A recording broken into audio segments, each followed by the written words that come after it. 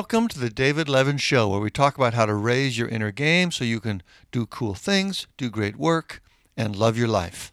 I'm David Levin. Do you ever catch yourself acting like the kind of person you really don't like? For example, an impatient jerk? Happened to me recently at the airport. I was heading to my plane when I got stuck behind a man using a walker. It only lasted for a moment, but I noticed myself getting frustrated. Come on, let's go. You're in my way. Now, I didn't say anything, thankfully, but I felt it.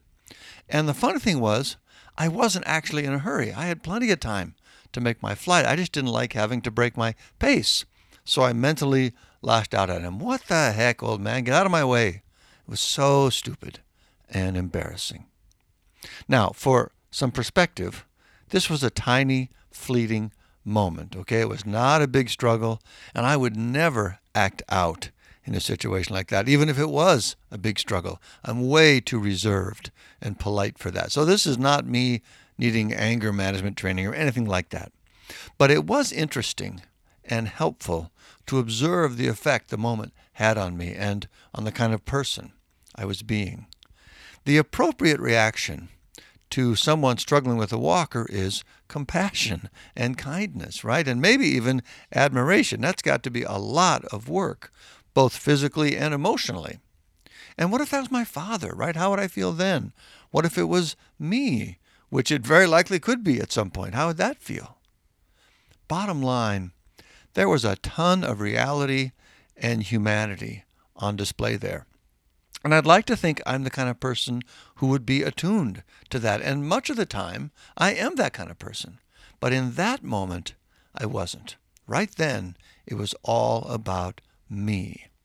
So that was the big message for me. Being in a hurry, like I frequently am, turns me into the kind of person I really don't want to be. It makes me insensitive, judgmental, childish, arrogant, entitled, really the opposite of who I want to be.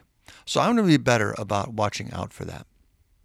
And the solution, fortunately, or at least one solution, is incredibly simple. Just don't schedule everything down to the last minute.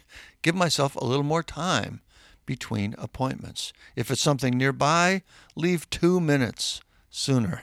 If it's the airport, leave, a half an hour sooner, maybe even an hour sooner. It's not like I'm that focused with all my time. Anyway, I waste plenty of time during the day, and I can always find things to do with the extra time once I'm there. So that's what I wanted to share with you today. Hopefully you're not as susceptible to impatient syndrome as I am, but if you are, try giving yourself a little more time between appointments. Consider it an investment in your happiness. 2 minutes to lower your stress and be a kinder, more compassionate person.